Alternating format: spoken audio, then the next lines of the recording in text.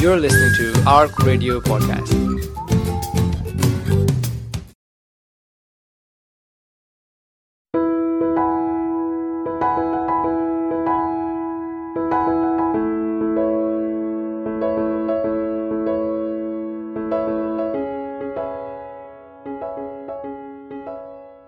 Assalamu alaikum. Dr. Nadeem Bhatti here, and here we are for the first program of the series Journey to Success. So alhamdulillah, as my first guest, I want to welcome somebody who is well known to everybody in the Glasgow community, and like most really famous people, he only needs one name, and not Madonna, not Bono, but we have today with us Rizzy, who everybody knows, and of course his real name is Rizwan Muhammad.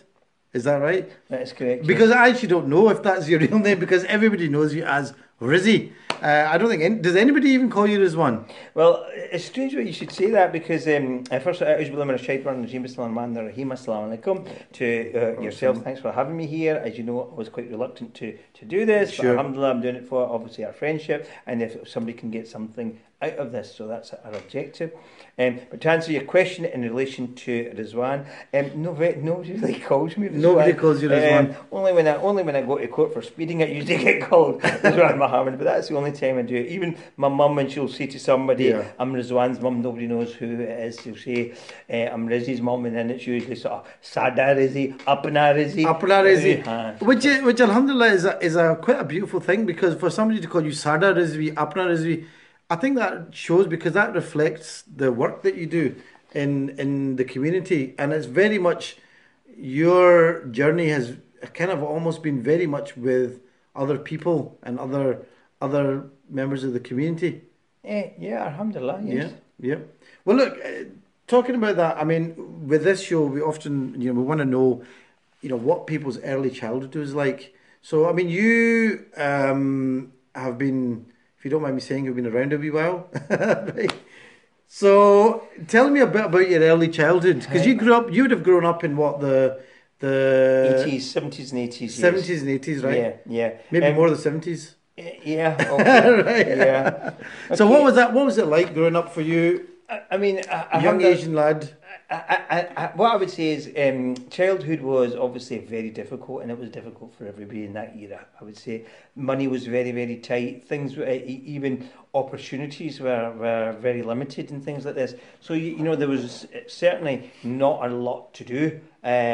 Even TV wasn't that great, if you can imagine. Entertainment wasn't a lot. Yeah, I remember TV. Some of the younger viewers might not realise that in those days it was black and white TV. Well, it just talks about TV. I remember, and we were a comfortable family. We had two TVs, and one TV sat on top of the other TV. Out of one TV, we used to watch it, and to get the sound, it used to come out the bottom TV. Right. That's pretty good. That's pretty good. I remember the thing about the TVs. We had 4 buttons, and you pressed one button, and the other 3 buttons came out. That's right. And that's then you press the other that's button, right. and the other 3 buttons would come out. Exactly. But there you go. That's it. But so yes, things were difficult for us. Yeah, for everybody. So you grew up in the early 70s, and did you have a big family? I was the one in the middle, the one that nobody has any time for or any love for. Middle child. Middle child, Yeah. 2 above, 2 below. Okay. And what was your day spent like? What kind of activities did you have to keep yourself busy with? Do you know something? I was always I loved building. I used to love working with wood. I used to love working with Meccano. My favourite toy was Lego. Lego, Meccano, Fisher Technique stuff. So anything along these lines, I was always building things. And when I used to build something, people would go, "How did you do that?" So I was quite good with my hands. So I was quite dexterous, in other words. Fantastic. And that's interesting, because you still have an interest in building, but it's like real buildings and construction. You've still got an interest in that, haven't you? Yeah, do you know, it's strange, because I always see myself, I used to see myself as a builder. As a kid, as I say, I played with Lego or whatever. Later on, I was building, was building things like clinics, or I was building properties or property portfolios, or whatever, businesses or anything. But I always looked upon myself as like being a builder, and then alhamdulillah onto building communities. So that's the way I always used to look at it. And even when I was with a patient, I always looked at myself that what I was doing was building their life. MashaAllah, fantastic. Well, this is with Journey to Success, we're focusing on people who have achieved success in their lives, but also retained their faith and still are practicing. But what I was quite surprised to hear about you was that in the early days there was a gang in Glasgow in Pollokshields called the Yoy Gang. And when I first moved to Pollokshields, this is about 1976, we had all sorts of legends about this Yoy Gang. And the funny thing was, I never actually met any of them, but they were doing all sorts of things. And then somebody told me that you were actually a member of them, or were you a founder member even? So I can't believe that I feel as if I've cornered the Yeti or something, as like a creature that didn't know existed, a member of the Yoy, but here you are, you were actually a member of the Yoy. So tell us a bit about that. Oh, right, okay. So in the days, we all sort of gang together, right? As I said, things were very difficult in the days, and there was a lot of prejudice about then, Right. as it is now, believe it or not. There was a time it was very low, I also believe as well. But anyway, at that time, there was an awful lot of it around. And what it was a group of us that we got together and we formed this thing called the Yoy. So it was called YOY, and it stood for Young Olympic Youths, right? Believe it or not, Young Olympic Youths. It was not meant to be a gang or anything like. So it was almost like a community project. It was more. It was more like a sort of little club. Boys get together. Let's run. Let's do this. Let's throw javelin. Things like this. So it was more to do with youth doing keep fit, things like that, and things like Aikido and martial arts and things like this. So that's what it was sort of set up. And after that, what happened was it grew arms and legs as things happened, and then it evolved into a gang and so on. But let me also add, it wasn't like a gang that went out and did all these terrible evil things. They were always very.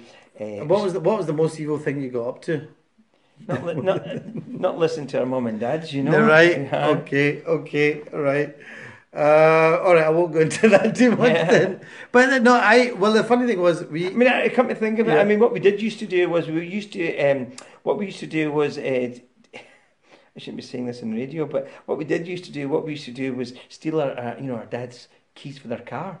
Right. Yeah, right. and then we used to take them, get all the boys in, and we used to take a wee run around the block and then put the keys back. I heard a strange rumour that when there'd be entertainment shows, they'd get a phone call saying, if you don't give us free tickets, we're going to destroy your show.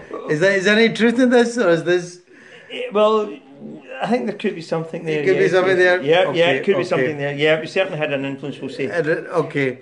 Well, no, but so would you say that almost sounds as if that's like a kind of like an early community project, like something that you kind of got folk together and Yeah, actually we certainly for a galvanised purpose. people for doing good. Don't get me wrong, we never did anything that was evil. If anything, we all came together and we were very respectful. And, if we've seen somebody's mum, humping their messages, we would take them up the road for them, put them at the door and things like this, So we were quite helpful in the days as well. Okay. Well, look, But they're not to be messed with either, let me also add, yes. Good. Well, okay. Well, you did tell me an interesting story though about I don't know if you want to share this on radio, about something in some kind of. Then don't ask me. No. Well, Yeah, okay. why don't you do the About this bouncer that was giving you some hassle or something, because it reminded me a bit of the Malcolm X story where the guy gets beaten up and he gets taken to the police station, and then he brought in all this kind of army of people. Would you want to share that? Yeah, I think it was just influence there, It was a question of, a wee bit like The Godfather, I think, If I gave the command, it would happen, and if I didn't give the command, it wouldn't happen, But there again, we were there to hold our ground. Right. Okay. You want to And defend the underdog. Right. Okay. So the Yoy gang was a bit about clubbing together and defending the underdog and doing things that. Yeah. That kind of let's say benefited society. The society, right? In an Okay, inadvertent way.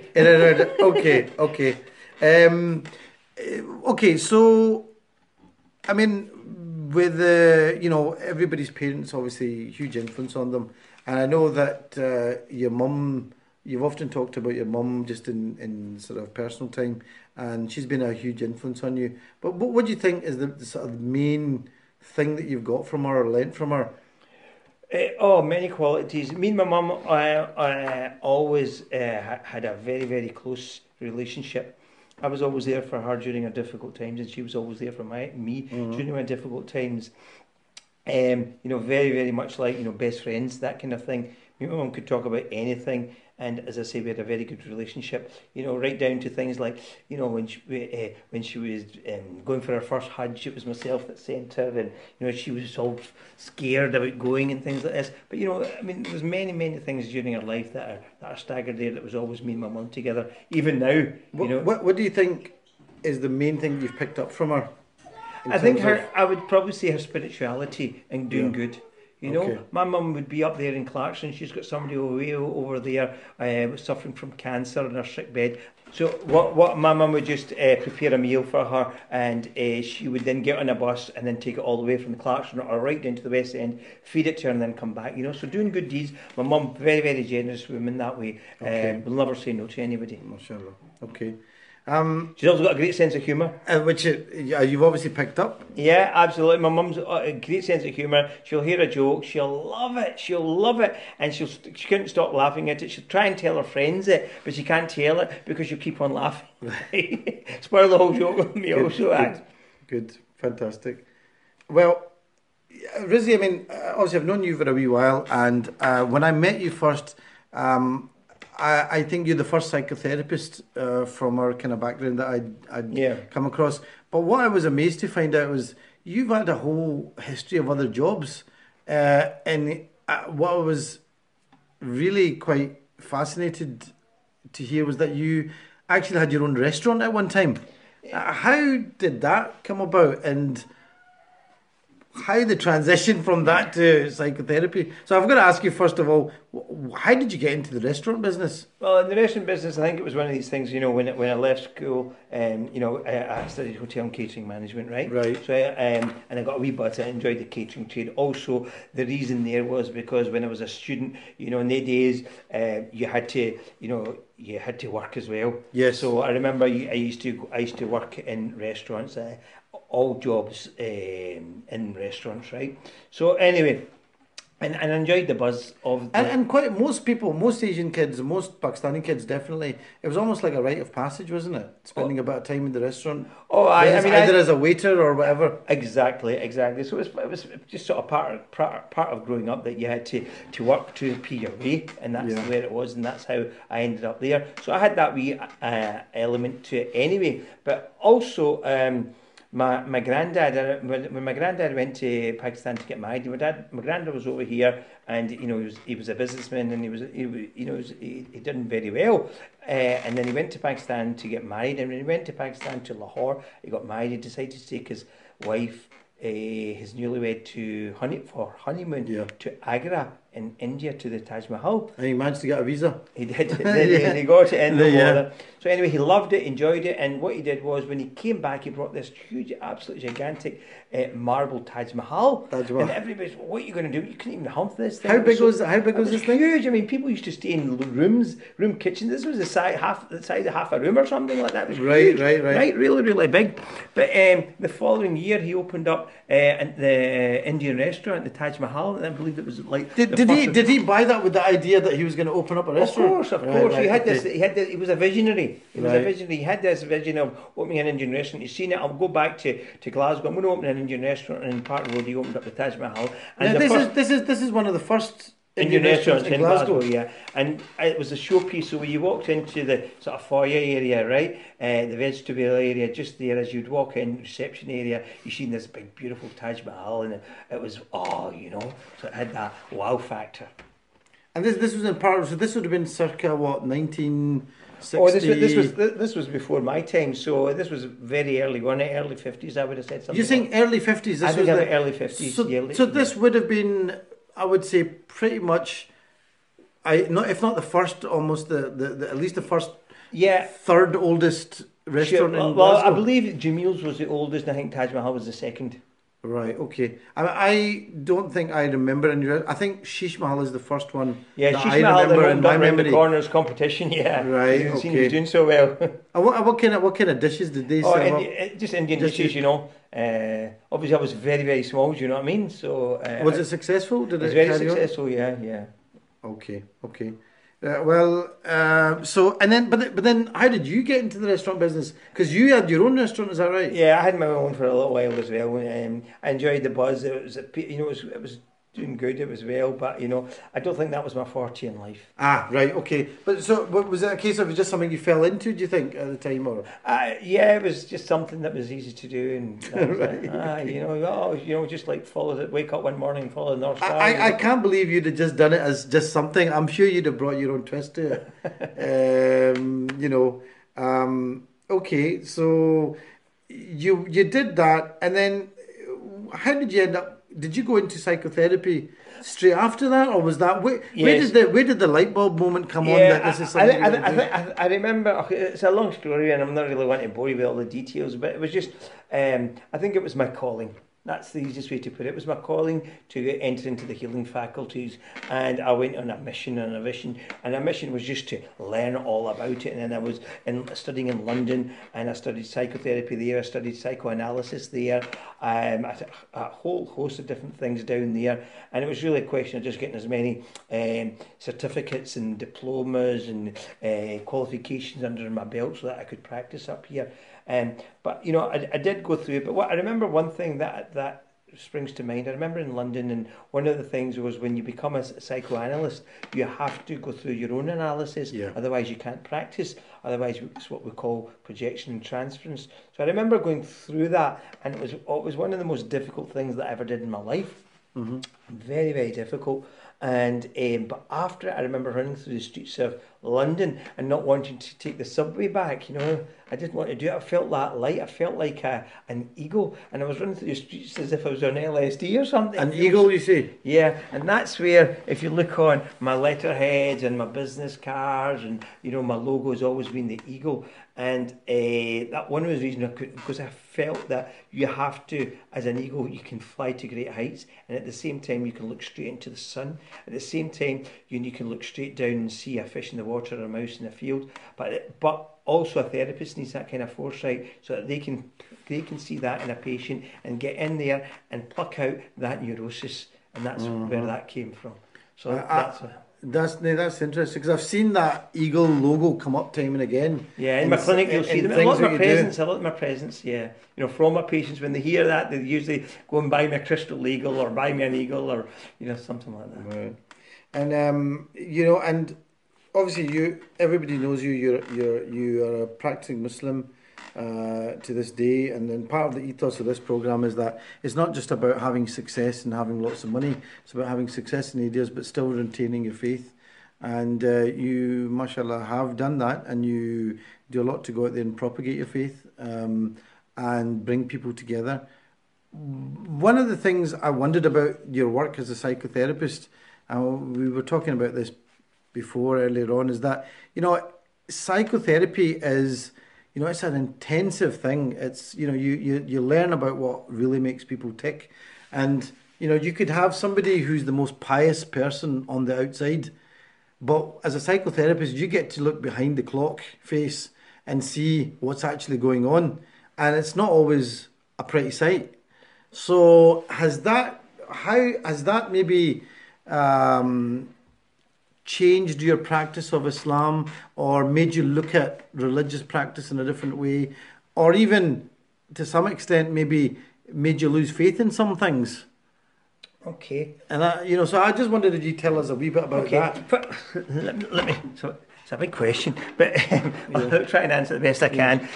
What I would say is, first of all, psychotherapy or psychoanalyst, yes, when somebody walks in, within a few minutes, experience, you just using experience and using your background, you know exactly where the problem lies.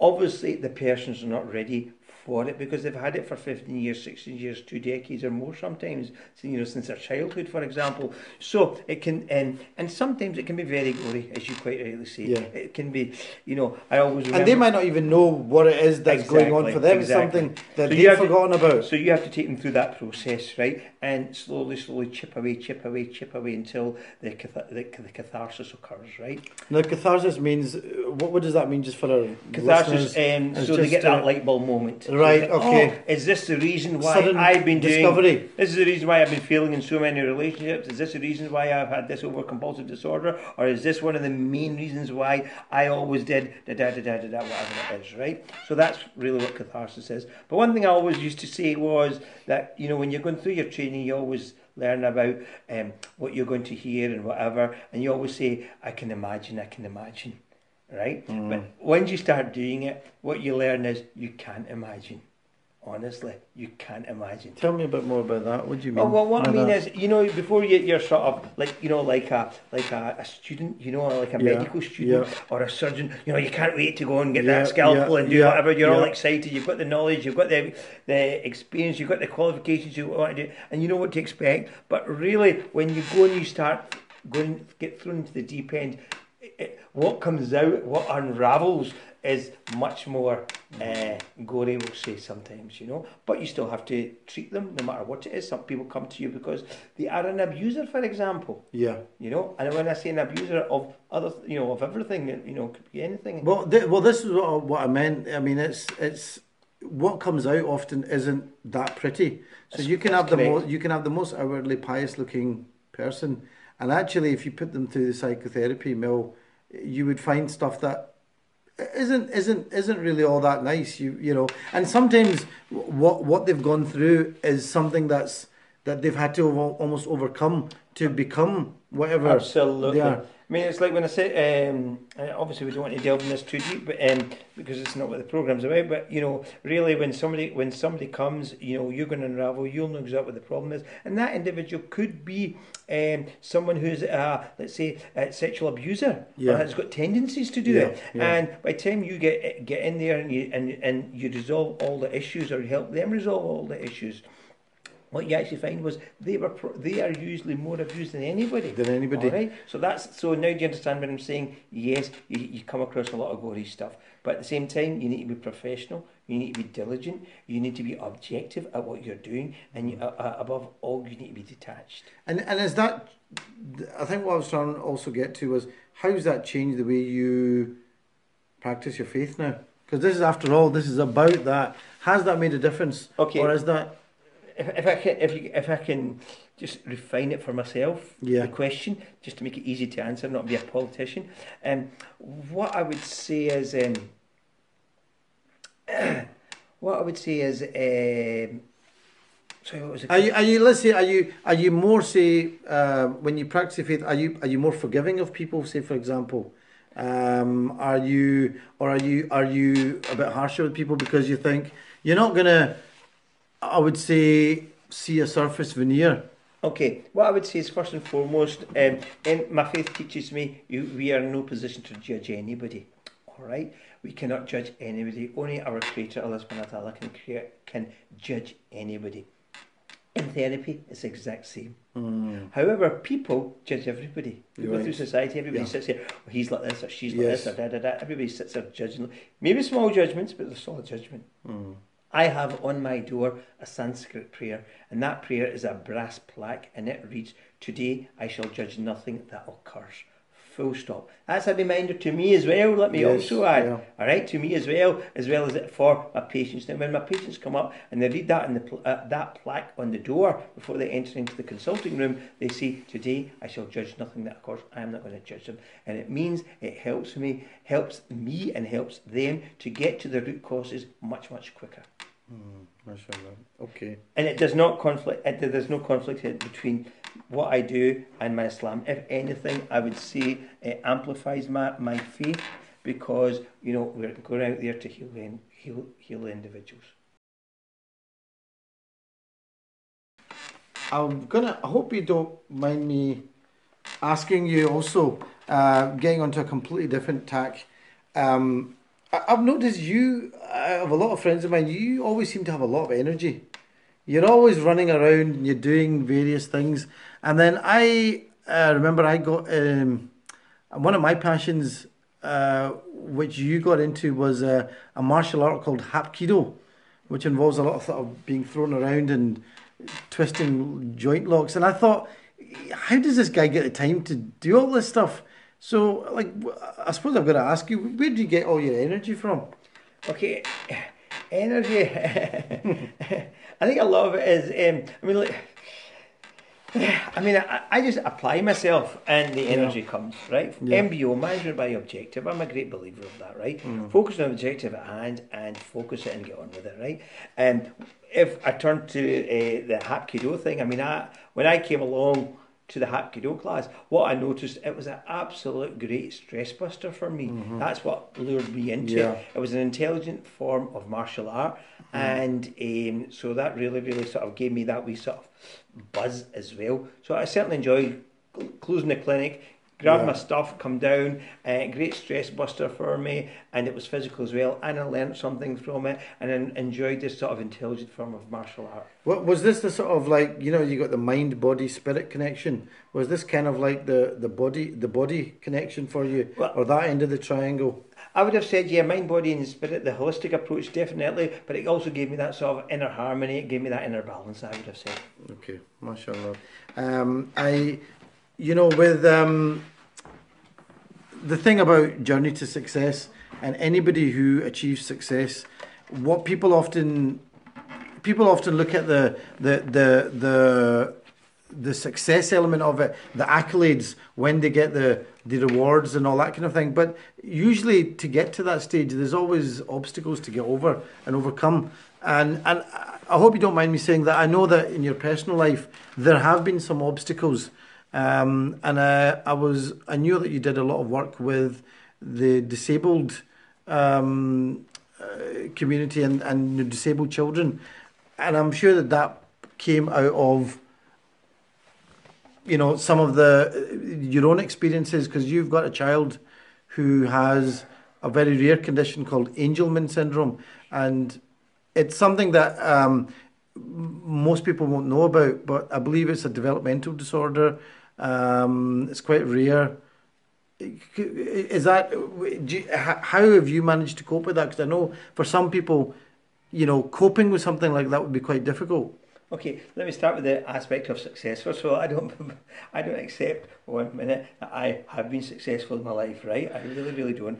I've applied myself diligently. I've worked hard. I believe that everybody should work hard and do what they believe in. I'm a great believer of you must find what your core potential is.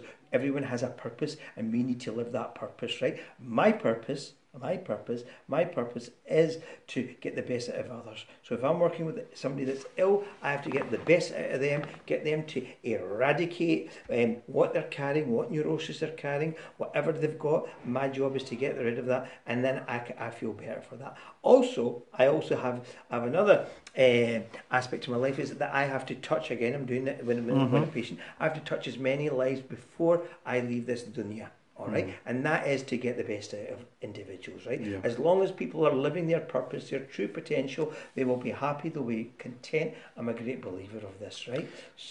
So that's well, to me that I know you're being sort of humble and gracious about it, and nobody wants to see themselves as successful in the sense that it's not about having a big fancy car and a big fancy house and having all the material trappings. But I suppose your definition of success is, like you said, to have as big an impact on the people around you in the most positive way before you are held accountable. Absolutely. So it goes back to the whole Islamic, really the basic but also, idea but it's not only, you've got to remember, is it Islamic? Of course it's Islamic. Is it humanitarian? Of course it's humanitarian. Is it psychological? Yes, it's psychological. The more you delve into it, the more you'll find it. Is it spiritual? Yes, it is. Is it Sufism? Yes, it is. The more topic you bring up, the more you'll find it, but all you need to do is get down to it, right? So I'm a great believer of, for example, like ships are meant for sailing, planes are meant for flying, and man was engineered for success. Simple as that. Man was engineered for success, and it's imperative that we get individuals to be successful. And the way we do that is to find out what talents they have got, what attributes they have got, what qualities have they got, and we assist them to get them out. And that is part of that is in service of your mankind. Okay, now to get back to your thing about Angelman syndrome. Yes, I wanted to know about that because that's obviously Angelman syndrome is something. You're a well, doctor. believe it or not, it's a very rare condition, and actually most GPs themselves probably know about it. Yeah. I know. I did a lot of reading on it, right? At one point in my life, right? For obvious reasons, but one child, different factors. I mean, some say 1 in 20,000 child is born with it. And other factors say 1 in 10,000 is have it. But anyway, unfortunately, if someone has it, they have it. That's what it is. Now, in my case, it was my son Adam.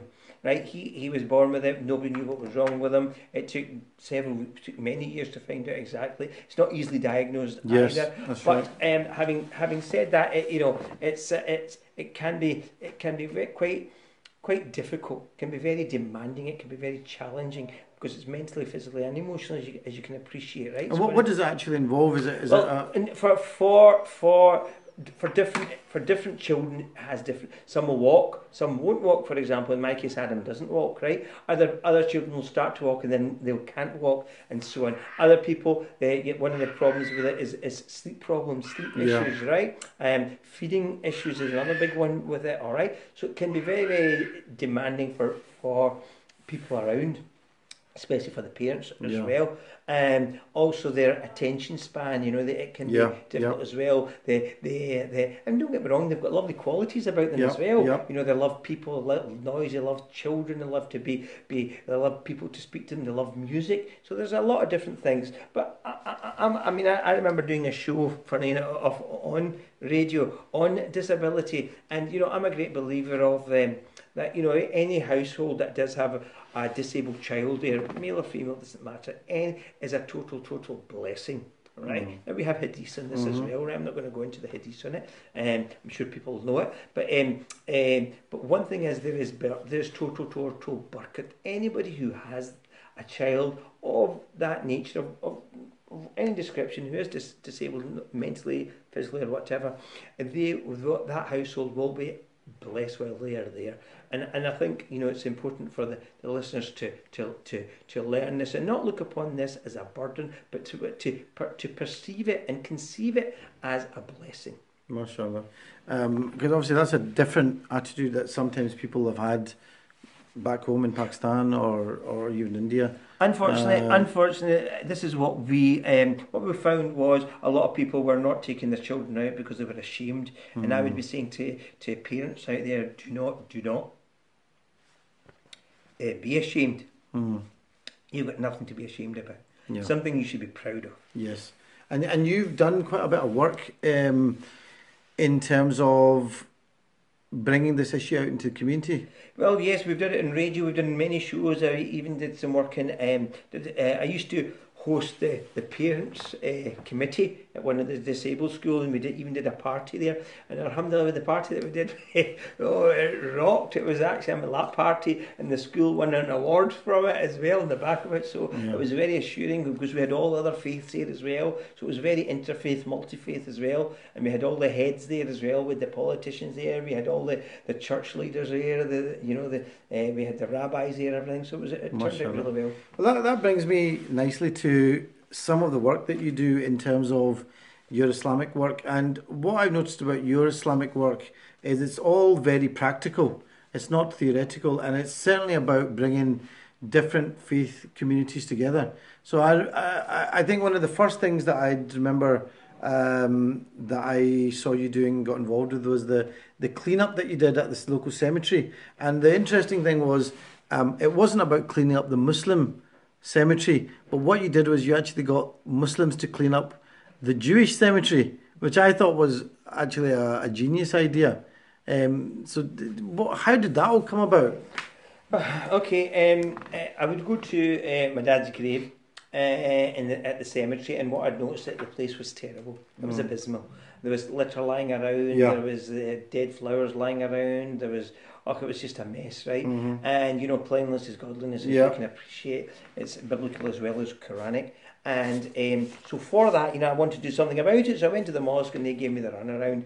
They blamed the council. I went to the council. They blamed the families. I went to, it was pass the buck syndrome, as I would call it. So finally I went to the mosque and I had it out with them, and I wasn't really getting anywhere. And they were saying, this young laddie, and sort of, the word they used was dafakar, Dafakar, Oh, at the powers that be, the powers that be, right? So I was Central like, Mosque. Right, so I wouldn't say obviously which mosque. Okay, sorry. I just assumed that. Yeah, so whatever mosque it was, right? But anyway, some individuals, so I was like, okay. So, but what the good thing was, I managed to lure them, and I said, right, okay, if you are not going to do anything about it, right? I'm going to do you have any objection? They said no, and I said, well, give it to me in writing. So I got it in writing from them, and I got it in writing from the council as well, that I could go in there with my volunteers and with my band of merry men, we'll say, and go in there and clean the place up and wash down the gravestones and everything else. So that's exactly what I did do. I hired water bowsers, I got leaflets printed out, I galvanised the community, and we washed down every gravestone. And it was amazing. And I remember it had never been cleaned out ever, and we pulled out like 40 black bags of rubble and rubbish and everything else, washed all the gravestone, and I'll never forget this. I'll remember this for as long as I live. I remember at the end up, it was a lovely sunshine evening. The time was maybe 5 o'clock, 6 o'clock, and everybody had left, and there was maybe just a few women reading Quran scattered about. And I remember the image I seen with my eyes. The Qabristan was so bright and clean and vivid. The colours were so bright, and I'd never seen anything like this in my life before. It was like a spiritual experience. And as I say, I hold on to that to this day, that experience that I had in the Qabristan that day of just seeing what I seen that day. MashaAllah, that's quite beautiful actually. And then, but this was the Muslim cemetery you're talking about. Yeah, so that was my first one. Was the Muslim cemetery, and then from there, that sort of opened doors, and people saying you need to go to the other cemetery and clean that, and then you need, and there's a Jewish cemetery there as well, and then we cleaned up this Jewish cemetery as well, and again we got the Jewish. I had a lot of. I had a lot of good contacts in the Jewish community, right? And so they came as well, and they helped clean the Muslim cemetery as well, which was great as well. So that's how it all sort of came. And what did they make of that? They were fantastic. I mean, I still have great links with them, I mean, they didn't think it was unusual that Muslims are cleaning up the Jewish cemetery, or no? They loved the thought. I remember one of their. They wanted to wine and dine me as well, and one of their top men came up from London as well, so he flew up because you remember that from what I remember, the Sandymount Cemetery Jewish section had experienced £240,000 worth of vandalism. Really? Back then, so for somebody to come along and start cleaning it up, especially a Muslim Glaswegian, it was a big thing for the Jewish community as well. MashaAllah, that's. I mean, I certainly. I often think that some of the things that the Jewish community have undergone, that we should take lessons from them, because there's things that we'll probably experience ourselves if we haven't already. I mean, quite a few of my patients are Jewish, and they even gave me a Torah and presented it to me, and they had to get the rabbi, and then they wrote a lovely inscription, and that still sits in my clinic. MashaAllah, that's great. And it's great to hear more of these kind of events happening where people are coming together. But I know just from the time that I've known you that that's not the only thing you've done. And when I was looking at some of the other social activities or community projects you've done, it's literally like a list. It's like a couple of A4 sheets. So I'm going to touch on some of them because remember, yeah. See, you've got to remember, I've got to lead the way. Yeah, I've got to lead the way, and if I lead the way and the best way to lead the way is by example. That is the best way. Yeah. If we want results for our community, don't talk about it. Don't sit there and talk about it and use the blame game. Yeah. Do it. Action is the key. The greatest thing is action in the key. If you want to be successful in your life, you just look in the mirror every single night and say to yourself, action is the key. Action is the key. Action is the key, and you will find yourself taking the appropriate action. Yeah. That's the key. So our message to the young team is Action is the key. Don't sit around when you get knocked in the head again and again and again, knocked down. Still you got to keep coming. I have encountered so much resistance in the work that I have done. You have no idea. Well, this is the thing. I mean, but again, the hadith on it is, yes. it means it's accepted. Okay. Really? Yeah, because the ruling on it is that if we look at our Holy Prophet ﷺ, did he not experience resistance when he brought down a new faith, a new God? Everybody was saying, hang on a minute, we've got our own God, why should we believe in your God and so much? So the amount of resistance our Holy Prophet ﷺ encountered and experienced, so at the same time when you do something good and you encounter the resistance and you experience that resistance, depending on how vehement it is, you know it's going to be accepted. So that brings us to an interesting point that I would say part of this journey to success is don't be afraid of resistance. Expect resistance. Expect that people are going to say, you can't do this, you can't do that. If you get no resistance and you're thinking to myself, I'm sailing on this. Every time I've done something and the resistance hasn't come, it hasn't come. And I know what to expect. It's a biggie. Okay? A biggie's going to come. You need to be very, very careful of this. So you need to be ready for it. Okay? Don't think for 1 minute it's going to be plain sailing. It's not. That's what they say, isn't it? That, don't expect to live in this world and not be tested.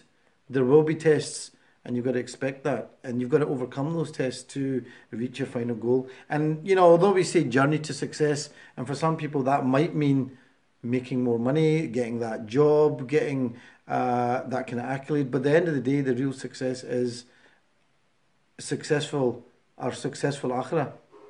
Yeah. So what we do in this dunya is amplified in the hereafter. What we do this is our preparing ground. This is our test. We have to prepare for our akhirat. Remember what the akhirat is. The hereafter is eternal bliss. Eternal bliss. And that's what we should be focusing on. That should be our overall objective. Yeah, buy that house. Yeah, buy that big house. Yeah, go and make a lot of money. Yeah, whatever makes you, there's nothing wrong with job satisfaction. Go for it. I'm all for it. I would never discourage anybody from that. But at the same time, always focus on, does this please my Creator or does this displease my Creator? If it pleases your Creator, alhamdulillah, don't let wild horses hold you back. Well, alhamdulillah, that probably is a great place to stop. Although I do want to ask you just about a few of the other projects that you had on, and one project that I thought was fantastic was the idea of sending somebody on a Hajj, and you started that off. Maybe just tell us a little bit about that. Right, okay. What it was I used to do a TV show, and I used to travel to London to do the TV show. The way that the TV show was done, was I used to look in the Islamic calendar, me and my co-presenter in the Islamic calendar, and we used to see what was coming up. So if it was Ramadan, we'd do the Ramadan show. If it was Eid, we would do the Eid show. If it was Hajj, we'd do the Hajj show, and so on. So what happened was Hajj was coming up, and we decided to do a Hajj show. And what we wanted to do was give it a wee twist to it. We wanted to give it a USP, as if to say, right? A unique selling point. Absolutely, yeah. Right? So we wanted to give it that wee sort of wow factor, right? So that's how we came up with the idea about sending somebody for Hajj. And that's how it first came. But, and alhamdulillah, we raised the funds on the show. We sent somebody after that. We did it again and again. So we did it many times after that. And that's how sending someone in Hajj, actually, that was how it came. And where does the money come for this? Because, I mean, Hajj is not cheap nowadays. Well, that's right. The way the money used to come, either we used to raise it on TV or we used to raise it, people used to use social media and text and whatever we had in these days, and that used to come that way. And other times I've had other people coming up to me and they would give me the money and they would want to sponsor some. So another story that springs to mind was a woman wanted to see me, and when I went to her, she said that she had lost her daughter who'd never did the Hajj, so she wanted to sponsor somebody to go for Hajj. So I made the arrangements, we sent somebody, and that was it. We sent an 80-year-old man to go for Hajj. He'd never been before, and it was amazing. It was great. It was a great story, very spiritual, and that was it. And then just recently, I think it was last year, 2 years ago. I think it was 2 years ago, I got a call from one of my friends that his grandmother had passed away. And when I went round and sorted out all the janazah arrangements, I found out that was the woman who gave me the money to send her daughter on Hajj. And her own children didn't even know about it. They didn't even know about it, and it only came to light when I went in there to sort out. So, I mean, things are always connected in ways you can't often imagine when you start out. We all walk on the same ground, we all eat the same food, we all breathe the same air, we all drink the same water. And, you know, when you're talking about Janazah, I mean, you've done so much in terms of community activities that I hadn't even got onto what people know you so well for now, which is actually your work with janazas and when people die and end of care. Like when you know, because I now expect when someone passes away, I'm going to get a text from Rizzy. So I mean that's quite. Although I notice I get texts from other people now, but I think you're probably the first one that I think started that whole social activity off, that community activity off, and then again, community service, I would say. Yeah, and then again, I had resistance with that as well. Oh, really? Yeah, but anyway, I mean, why would you have resistance to that? You're providing a service. The answer to that question is jealousy. Yeah, right, okay. Right. Well, it's an interesting thing, isn't it? Our Envy. community, you know, it does come up, and we're human beings, and the idea of jealousy and envy and so-and-so's doing better or getting the limelight does come up. And is that something that, I mean, obviously that's something you say did come up. And how did that manifest in this? I think that's it. I mean, the point is, it is part of the resistance. Yes. You're going to get it, just like we spoke earlier, Okay, right? interesting. And wherever it comes from. But you should be smart enough, you should be alert enough, you should be in touch with yourself that you know, why is this individual trying to stop me from doing this, right? And then and the equation or the answer to that is you should be saying, okay, should I listen to this elder or should I listen to this individual who's got that position with such and such organisation, for example, or should I do for what is true to myself and true to my Creator?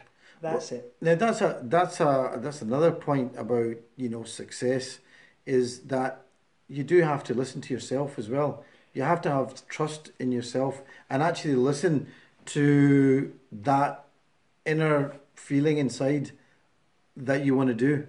Well, human beings are dihedral, which means that we're two sides to us. We're external as well as internal. When your internal dialogue says, do it, do it, do it, you do it. Allah subhanahu wa ta'ala is closer to you than your jugular vein. Your heart is telling you to do something, you do it without any hesitation.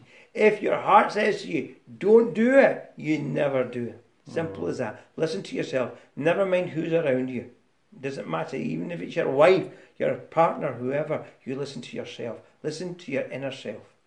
And when it comes to with the whole issues with janazah, obviously now I notice there was a time when you'd hear of a janazah once a week, once a month or something. It feels now as if my phone's going off all the time.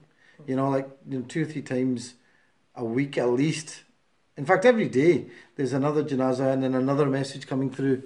But I notice that the messages are coming through from different areas. Is that something that you feel good about? That this is something that people have taken on now? Of course, alhamdulillah. You know, you've got to remember, that's what I want. That's exactly what I want. What I want is to create a couple of legends in our community. If we can create a couple of legends in our community that are unstoppable, that are working for the right reasons, for the right cause, for doing it for a passion, for the love of our deen, for the love of our Prophet ﷺ, for their love of their Creator, alhamdulillah. If we can get a few of these in our community, could you imagine the dynamos they would become? Could you imagine the mountains that they can move? Can you imagine the faith that they will have? That's what we want.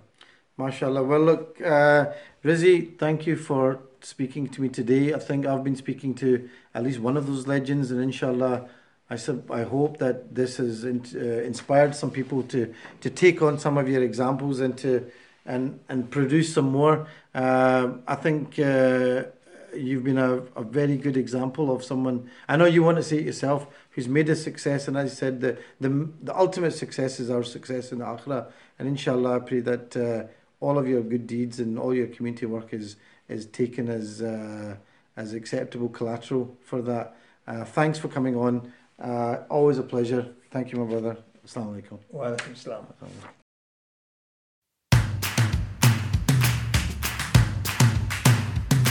For more information and to listen to more podcasts, visit us at arc.score or check out the Arc Media app.